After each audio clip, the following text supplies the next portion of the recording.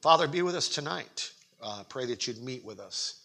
And Lord, in all the coming and going, and all the singing, and all the fellowshipping, we pray that your word would meet our needs. And Lord, may it be exalted, may it be brought forth with authority and power, not because of me, but because we're hungry for it, because your Holy Spirit's enabling it. And may there be nothing here to hinder it. And may you help me to be a worthy vessel in Jesus' name. And all God's people said, amen. Turn in your Bibles, please, to the book of Matthew, chapter 8. We're going to look at three passages, all identical, but not exactly identical.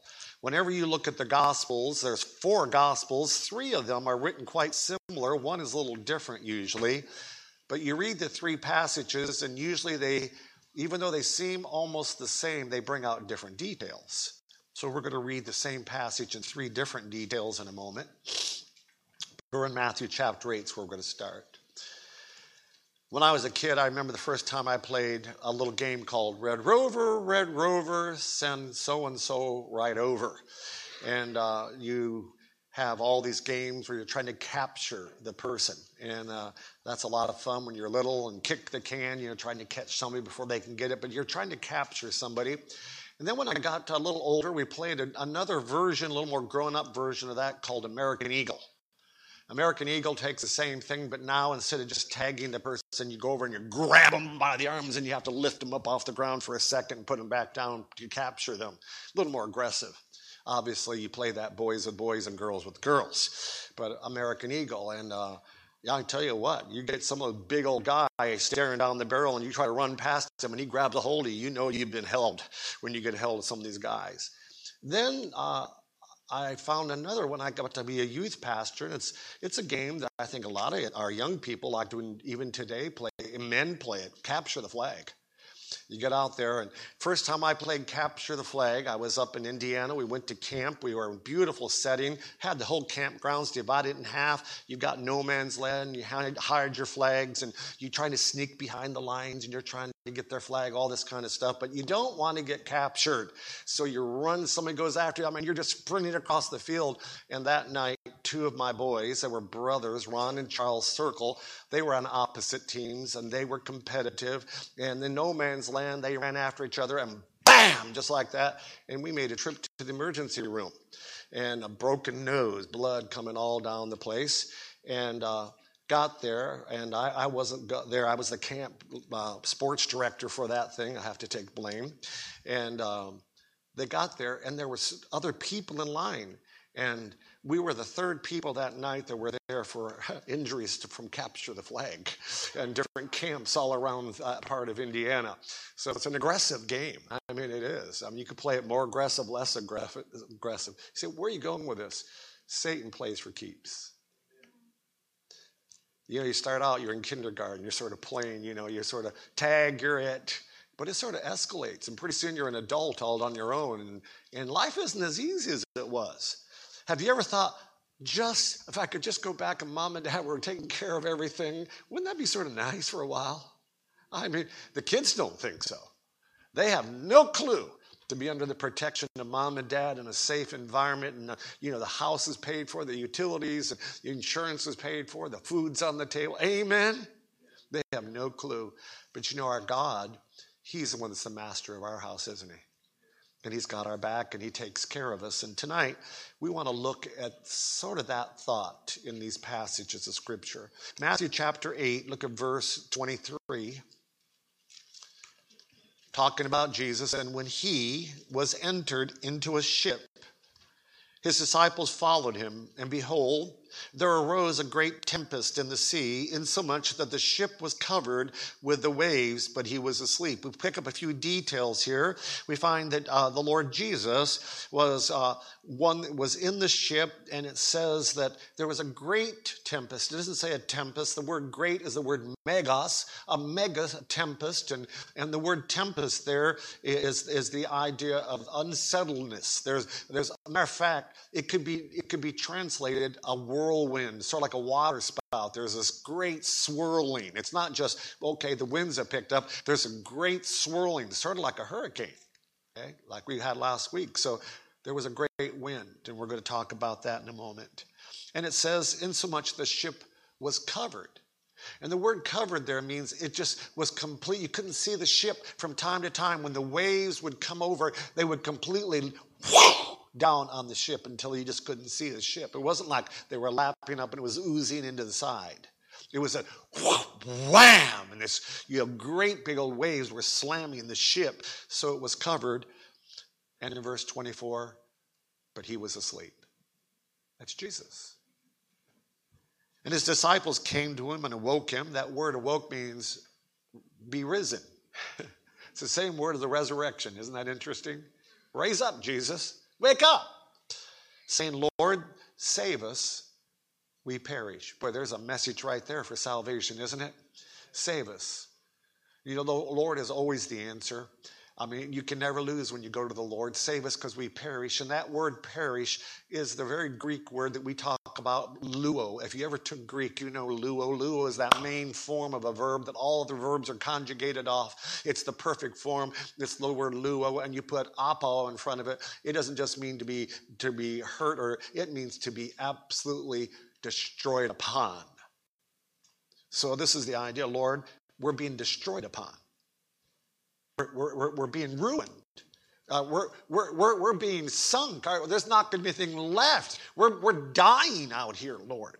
Okay, that's the idea of that word. Verse 26, and Jesus saith unto them, why are ye fearful? And that word fearful, we look at the word fearful, and it comes across in our language as just fear, but it actually has the idea of faithlessness. Why are you so faithless? Why are you afraid? Why don't you trust me? Don't you know I've got it? And boy, that preaches, doesn't that to us? Why are we so fearful? The Lord's got our back. Amen. So why are you so fearful, O ye of little faith? And how many times the Lord says, according to your faith, be it unto you. I have asked almost every time a young preacher boy out of Bible college comes through, they instruct them, go ask old preachers, and I'm now qualified for that. And they say, ask them, do you have any secrets or things you want to pass on? And one of the things I say, if I could live my life again, I wouldn't have less faith, I'd have more faith. Oh, ye faithless, you have little faith. Praise the Lord, there's little faith, but oh, ye faithless people. Little faith. You're filled with fear. Your fear is bigger than your faith, is the idea here. Then he arose and he rebuked the wind and the winds and the sea. The wind and the sea. Do you remember when we went through the book of Revelation? What did the sea always represent? The trials of the world.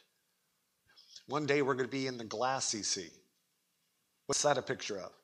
Perfect calmness. Total rest of the soul. God, when we go to heaven, we're going to sit the glassy sea before the throne of God. It's a picture of the calmness and the rest of heaven. Look at this picture. It says here that the winds and the rain and all the rest of the sea was completely worked up to a whirlwind. It was completely slapping the ship, and Jesus rebuked the wind. And there was a great calm. And that idea of calm there is an interesting word. Be muzzled. You ever had a dog in the neighborhood? And then the next one starts in. You went, shush! Just somebody go out and put a muzzle on that thing. We got to go to bed. The Lord said, be muzzled to the wind. Isn't that sort of a beautiful picture? Here's the wind howling and storming, and Jesus just speaks. And in another passage that we're going to read, it says, the wind, it just says they just lost all their energy. So like Jesus gave it a sleeping pill. And it just flattened right out. The Lord can do that to any of our problems, can he? Be muzzled. Don't let this thing worry you. It goes on in verse 27. Then the men marveled. And that word, that means be actually astonished or shocked. Never saw anything like this before. Have you ever seen something like that? You saw it, you say, I saw it, but if I hadn't seen it, I wouldn't believe it. That's the word marveled. If I hadn't seen it with my own eyes, I wouldn't believe that we could be going, And Jesus said, "Oh, be muzzled." That quick. Wow. They were shocked. What manner of man, what kind of person can do this? He's God. Let's remember, Jesus is God. He created the wind. He created the world. He is the one, according to Colossians chapter 1, by him all things consist or exist. And he speaks to the atoms. Stay in place so you don't blow up and make a nuclear explosion. Be muzzled. They're going to obey him.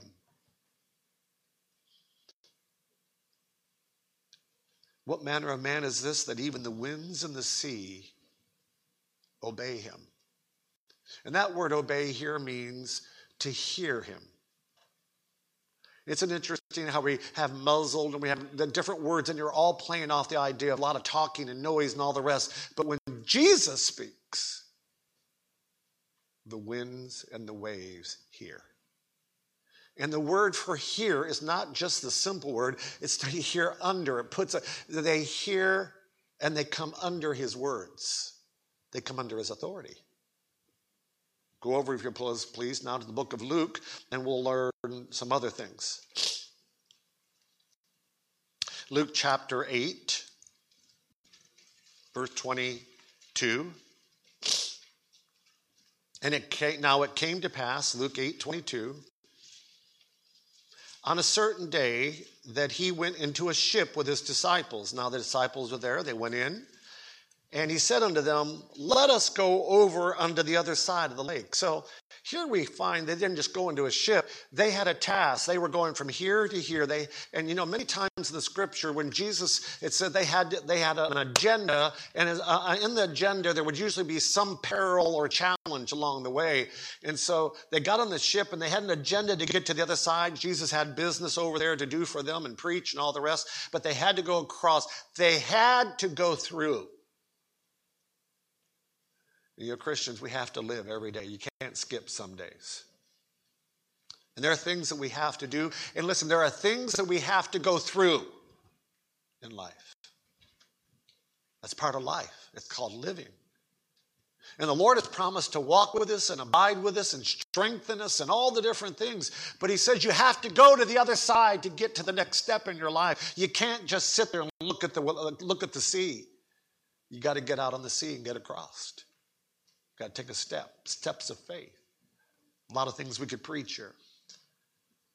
Look at verse 22 again. It came to pass a certain day that he went into his ship, and he said, let us go over unto the other side of the lake. And they launched forth. So they got on their journey. They got with it. Jesus led the way.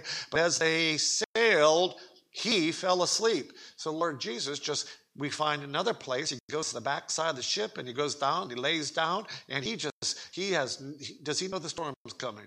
Does he know all this is going to happen? The Lord Jesus doesn't have any test to go through with the storm. This is for the disciples' benefit. He's teaching them a lesson. Romans, we find that tribulation and trials work patience and faith, and they teach us confidence in God.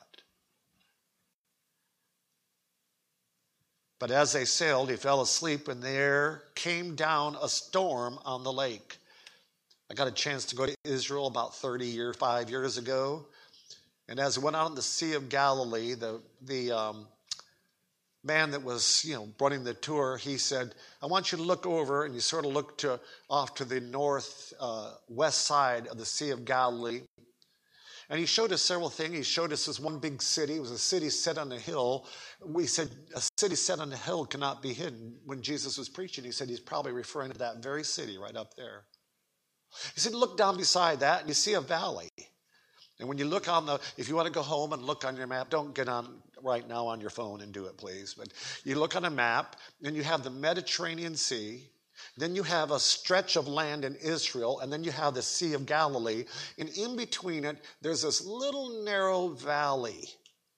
And whenever there is a huge storm that's coming out here on the Sea of Galilee, on the Mediterranean Sea, you wouldn't know about it in those days. It's 50 miles away. You wouldn't know. It's on the other side of the mountain ranges. Nobody would even know. It's raging, but this valley often acts like a conduit.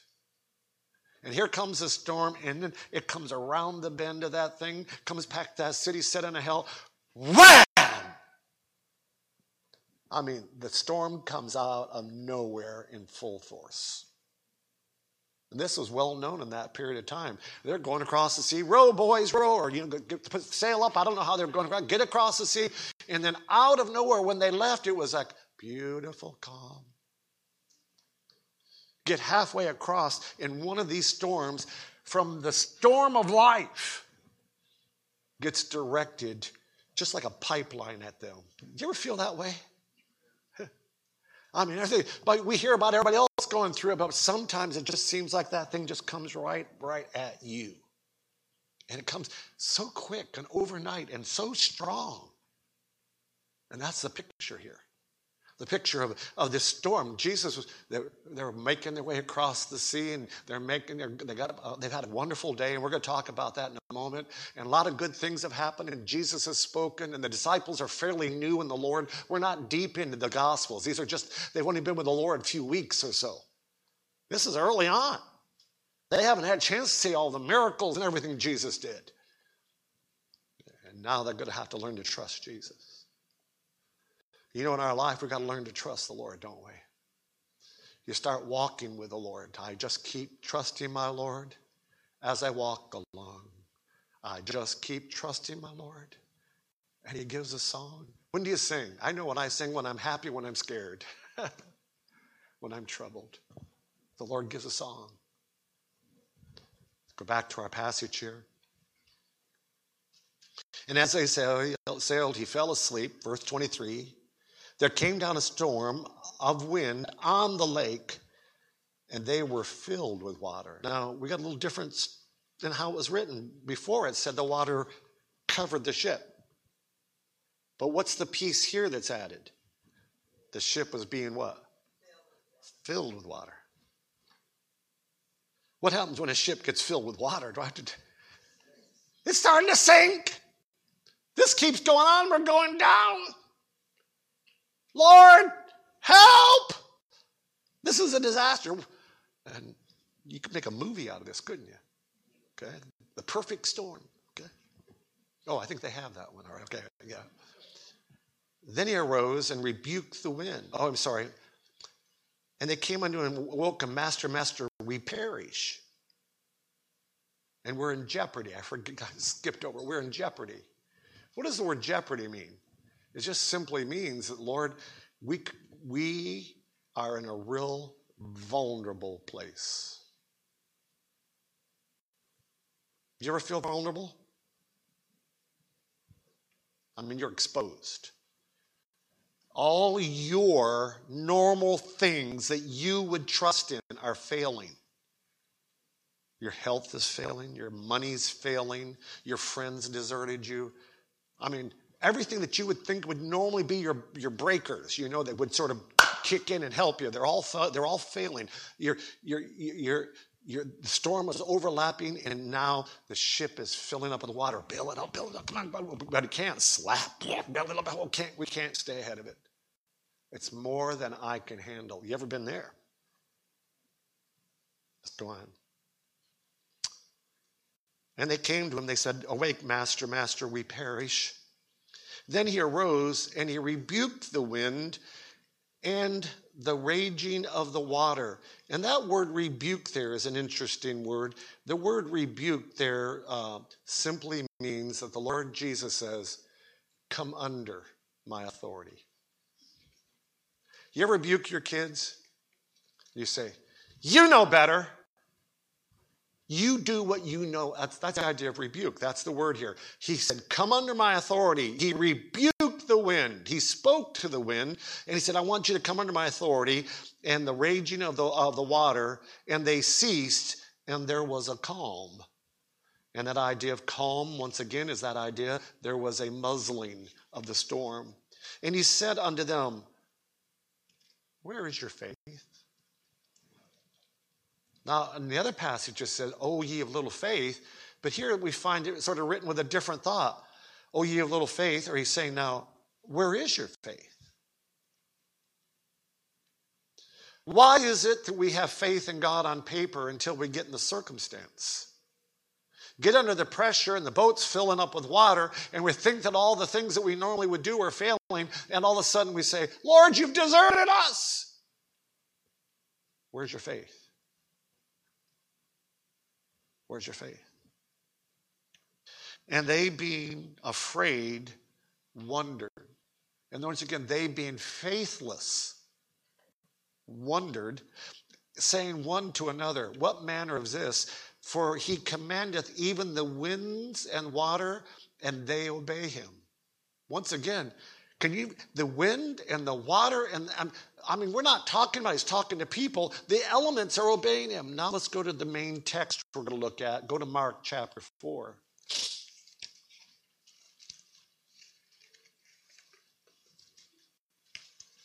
As you look at Mark chapter 4, we get sort of a history of what's happened in this period of time.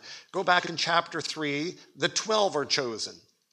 Jesus begins to teach them in that chapter as you come to the end of chapter 3. And he talks about at the end of the chapter that now I'm your father and mother and brother. You need to understand you've got a new loyalty. Chapter 4, he begins the parable of the sower. You've got a job to get the seed out, and they're going to fall on good ground, and some on the stony ground, and some on the thorny ground, and some on the wayside. And then he explains that to them. And then in verse 21, he says, there was a candle that was put under a bushel, but you take out the cover. You can't get your light before men. Get the gospel out. Take the seed. You got a job to do. Get the light out. Verse 26 is an interesting he's teaching them. And in verse 26, he said, so is the kingdom of God as if a man should cast seed into the ground and should sleep and rise night and day, and the seed should spring and grow up. And he knoweth not how, for the earth bringeth forth fruit of herself, first the blade, then the ear, and after that the full corn in the ear. And when the fruit is brought forth, immediately he putteth forth his sickle in, because the harvest is come.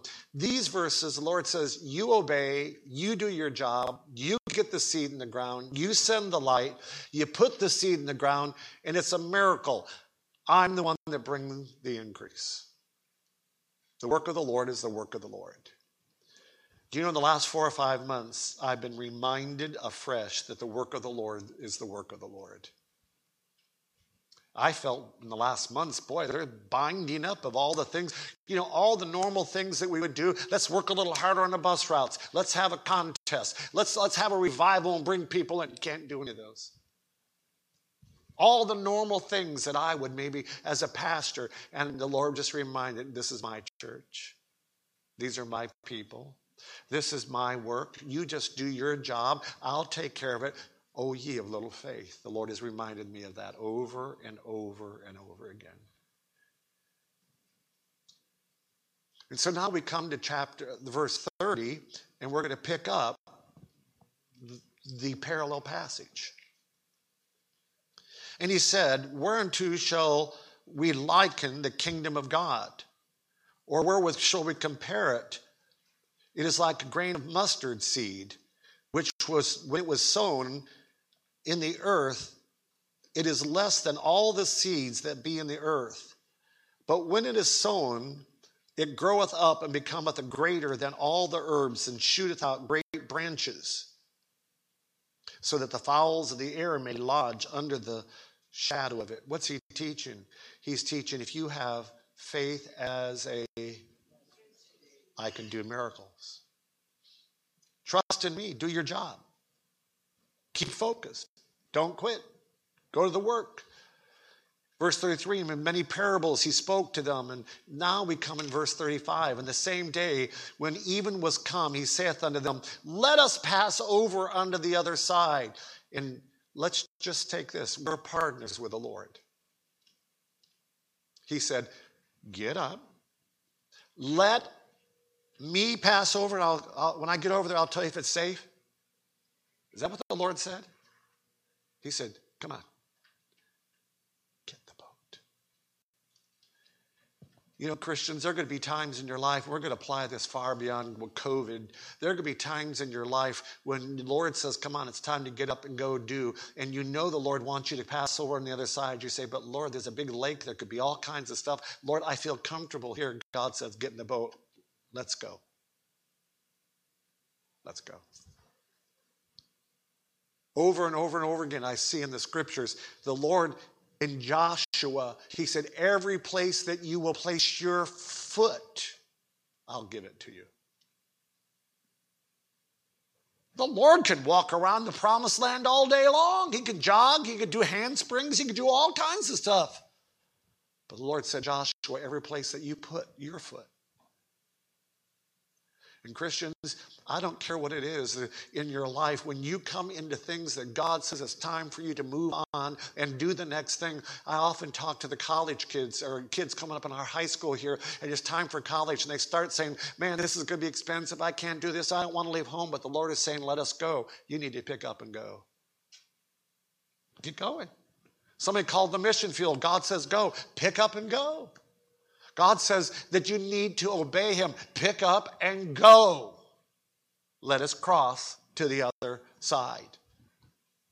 Verse 36, and when they had sent away the multitude, they took him even as he was in the ship, and there were with him other little ships. Now there's a little piece of information. You ever picked up on that little piece of information? You know, when I was studying this out, I don't know that I ever really appreciated that phrase. Not everybody was in the exact boat with the Lord. They were more in the fleet. And we get the idea that maybe a larger boat that the disciples were in, the 12 of them were there, and Jesus, and who else in there? And there are other little ones that joined on with the Lord Jesus. Do you think they're going through the same storm? You know, Christians, that often your ship might seem awfully small. I'm just a nobody. I've been to Bible college, and I've only been saved so long. You're just a little ship, just getting in. You know. Verse 37, and there arose a great storm of wind, and the waves beat into the ship. Once again, you find a third thing. They were throwing over the ship. They were filling up the ship. And here they were beating the ship.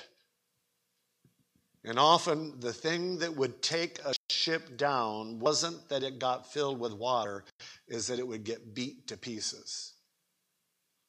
In the story where we find Paul in the book of Acts, and remember he's loosed the ship, and he's going to land on the island of Malta, and eventually it says that they wrapped great big ropes, or they called them helps, underneath the ship, and they girded that ship because they were afraid that as that ship was being beat, that at one of those times it would hit and be like you picture a barrel, and somebody hits it just right and it goes, and it splinters. And sometimes we might say, I don't know how much more I can take. I feel like I've been put through, this shows my age. I've been put through the ringer this way and this way. Only a few of you understand what I mean. When I was a boy, I loved to help my grandma do the laundry. She had this old tub, and it rung around. I loved to watch it swirl on all the rest. Very unsafe, I think, now. And then we'd take the clothes out, and there was this little device. It was called a wringer. It had two little rolls on there, and she had one that was electric. They used to have some that you do with your hands, but she turned that thing on, and you take the clothes, and you put it between those two ringers, and it squeezed the water out. And the other side would come out, and the clothes would be flat as could be like that. And my grandma would take them, and she'd put them this way, and she'd put them that way. She wanted them really wrung out, because then she didn't have a dryer. She had a winder. She'd put them out in the line. My grandma hated dryers when they came along. She says nothing like a beautiful sheet that's been out in the wind and it's been all cleansed by, she just really, she hated all the modern stuff that we had. So where'd you get, let's go back to, you ever feel like you've been put through the ringer this way and that way? And everything's been squished out of you? I got my finger in the ringer a couple times. My grandma would say, let go of it, but I wanted to make sure I would just stick in there. You know, it hurts. Okay. You ever had your finger in the ringer of life? Okay. And that's the idea that waves were beating. They're beating on the side of the ship. Isn't it interesting how much you can pick up between the waves are flowing over, it's filling up the ship, and it's banging it. How much more can we take?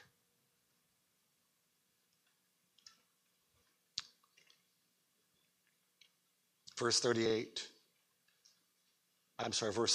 He rose great, and the waves beat in the ship so that it was now full. So now we see in this passage of Scripture, it wasn't just flowing over, it wasn't just filling, it wasn't just beating, but now this ship, there's no more. You ever felt like you're full? I mean, I'm done. I can't take one drop more. That's the picture here. And he was in the hinder part of the ship, asleep on a pillow. How could he be back in the back part of the ship on a mattress? Just sleeping away, and we're going through the ringer this way and that way. How could he be doing? Listen, the Lord's in charge. He has no worry about this. They wake him, they say unto Master, carest thou not that we perish? And there is another little phrase. Not, Lord, we perish. Lord, we perish. Here we find a little more in the phrase. Lord, don't you care? Have you ever wondered that? Can I put it a different way than, Lord, do you care? Lord, are you good? Why would you let this in my life? You ever had that question? Don't you care? Don't you know? Lord, you seem silent. You seem removed. You ever been there? Yeah. Where are you? Verse 39. And he arose and rebuked the wind. And he said unto the sea, peace, be still. And that word peace means this. Shh. Be quiet. You ever walked in a bunch of people, they're out of control, and you go, shh, just settle. Calm down. Peace. That's what the Lord said to the wind. Smash, bang, fell on the ship. The Lord said, shh. And the waves were muzzled. Wow. Peace, be still.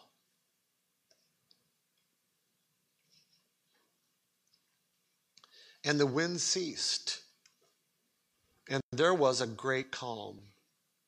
You know, I wrote my notes at the beginning of this story, there was a great storm.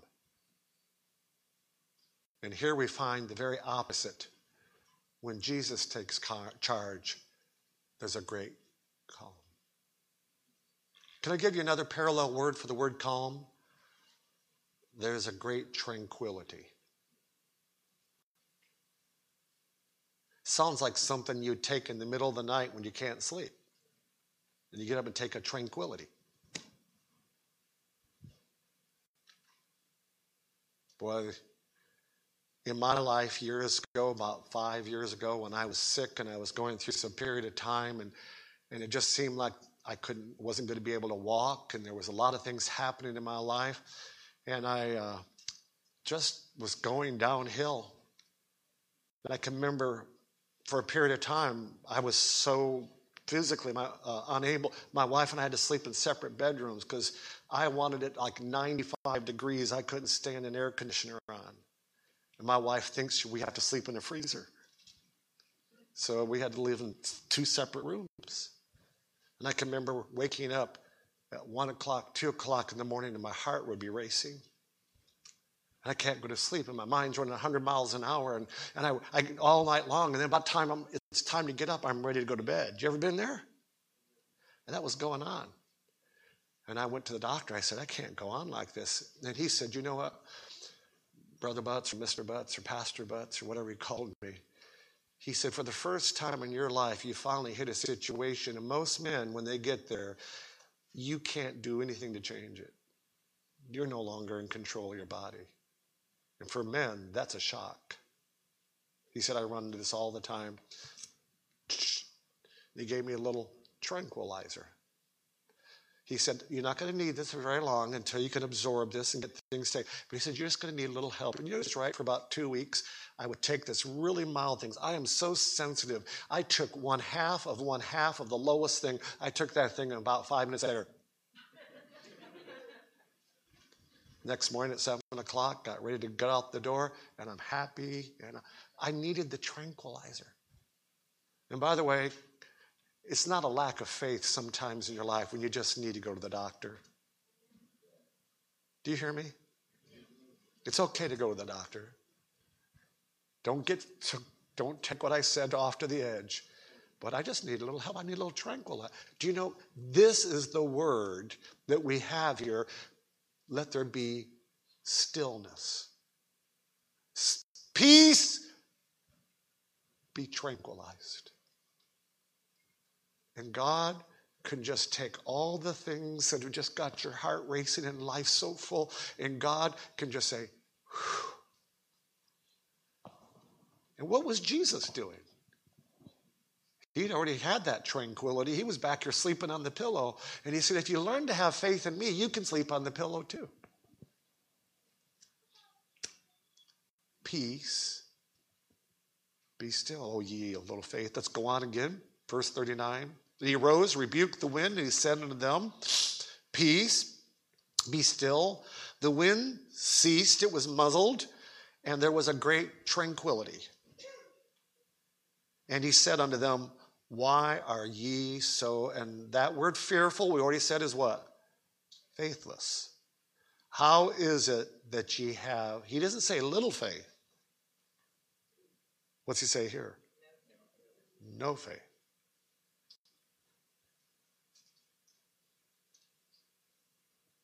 Trust in the Lord with all thine heart, and lean not unto thine own understanding. All thy ways acknowledge him, and then he shall direct thy paths. You know, Christian, God's waiting for you to direct your faith. You're going to have to trust the Lord. You're going to go through life. You've got to cross across the sea. There are things that are going to come into your life you're going to have to trust God in. And I don't care what it is. You are going to run into it now and again and again and again in your life. And the sooner we learn to trust the Lord, the better we can have peace in our life. And he said to them, why are ye so fearful? How is it that ye have no faith? And they feared exceedingly and said one to another, what manner of man is this, that even the wind and the sea obey him? Now wait a minute, that word obey is a different word in this passage. The other two are translated obey. We have a different word here, that even the wind and the bay are under his authority. Do you know there's nothing in this world that is outside of God's control? Amen. Everything is under his authority. Your boss, your health, your money. You fill in the blank. They are all under God's control. And they marvel that even the wind and the waves and the water, even they are under God's authority. Surely your circumstance is under God's authority. Believest thou this?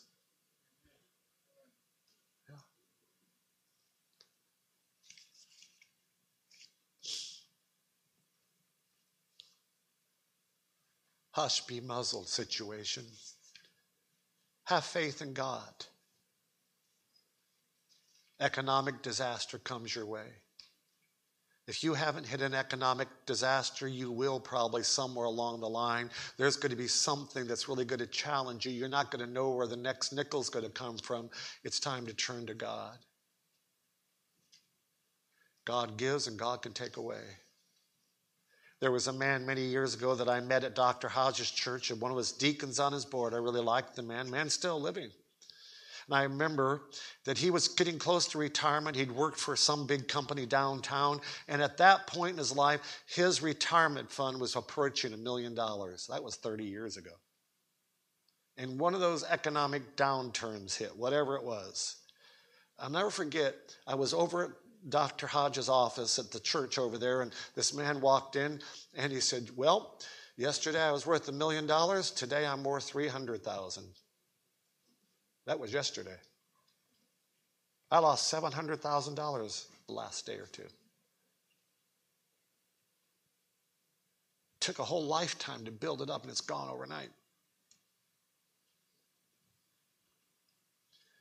There are people that have jobs, and I remember the Great Recession that hit in 82 to 84 in Houston. And there were men that were engineers and men of really, and they had all these plans and they had houses and they had country things and all the rest, and they got laid off. And you ever tried to get a 53-year-old engineer a job in a recession? They don't want you. And I can remember what a challenging time, 3 or 4 years for those group of engineer type men. They went from they were driving Cadillacs to now they were working at Walmart. Physical disaster. It's amazing how you can just get up and there's a heart attack. Driving down the road and somebody will, bam, hit you if you're behind, and now you're laid up. You can't even go to work, and there's physical disaster that comes into your life. Your body's not cooperating. You're in trouble. When I was 4.5 years old, one April morning, about April 4th, 53 years ago, I looked up on top of the roof of our house and I saw flames.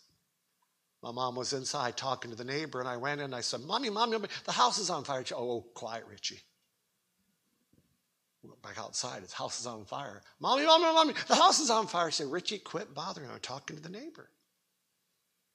Pretty soon the neighbor says, Betty, that's my mom's name, Betty, I see smoke coming from your house. My mom ran outside. She saw the fire on top of the house. Our house completely burnt when I was 4.5 years old. All summer I lived in a garage. Family of 6, my sisters were all farmed out. Physical disasters. My sister Jeannie, who was 2 years older than me, she's my 4th sister. I talked to her this week, and she sent me a clipping on the house. She said, this was in the Jamestown Post-Journal. House up in Asheville, New York. Family 50 years ago lost everything in a fire. And there's our house, all burnt and all the rest. God can see you through. I wonder what my mom felt like at that time. Because my brother was inside her stomach. And she was pregnant. She had me. She had 4 older girls living on a farm. And we were living out where you park the tractors and stuff. We lived in the garage all summer like that. You ever been through a physical problem? They come. They come. How about a relationship disaster? My husband walked out on me. I don't even, how do I, my wife, she walked away. My child won't speak to me. You just name it. Relationship disasters, spiritual disasters. I did a King David. And now God, how could I ever get my heart right with God after what I've done? Natural disaster. Boy, the first hurricane that I remember is, I think it was 1983, 82, Hurricane Alicia. I have not seen, I know there are probably others that beat it, but I've not seen anything like Hurricane Alicia hit Houston like that did. We were without electricity in some parts for 2 months. And I remember the trees that were knocked down, you took all your limbs and cut them, and you just drove down the road. And 6 and 8 feet tall, they were just all the limbs. And I can remember my wife went over and stayed with Dr. and Mrs. Hodges, and I stayed around the church to sort of watch it. And it was, it always happens in August, early September, and it's 100 degrees. Natural disasters. That same year, there had been an ice storm that came through and pipes burst all over Houston. In the spring, there were tornadoes. Somebody said, you don't get many tornadoes in Houston. We did that year. They skipped and jumped all over Spring Branch and tore up homes. And then came Hurricane Alicia, and then came the economic turndown. And I was a young pastor of a young church. Natural disasters. Lord, don't you care? Why did you bring me to Houston to lose my job and lose my house and lose my health and lose my family? This is what people say. Carest thou not that we perish? My boat's full. I've been beat to death. And Lord, I feel like we're going down. O ye of little, no faith. Just so you can see. Shh. All right, now can we sleep? Give it to the Lord. I always wonder when I bring a message like this, one of two things is probably true. There may be somebody here that you're going through a storm that I have no clue of, and you say, Pastor, you're just going right down the row. Or even harder than that, who knows what's going to happen tomorrow when I go to work. And the Lord was preparing me. O ye of little faith. Of course the Lord cares. Of course the Lord can. Only trust him. There's a song that we sing out of this. It's in our hymn books. Master, the tempest is raging. The billows are, what? Raising high. But the Lord can take care of it. Heavenly Father, I pray tonight that you would use this message to encourage the hearts of your church family, your people, that you love them, that you got their back. You always do.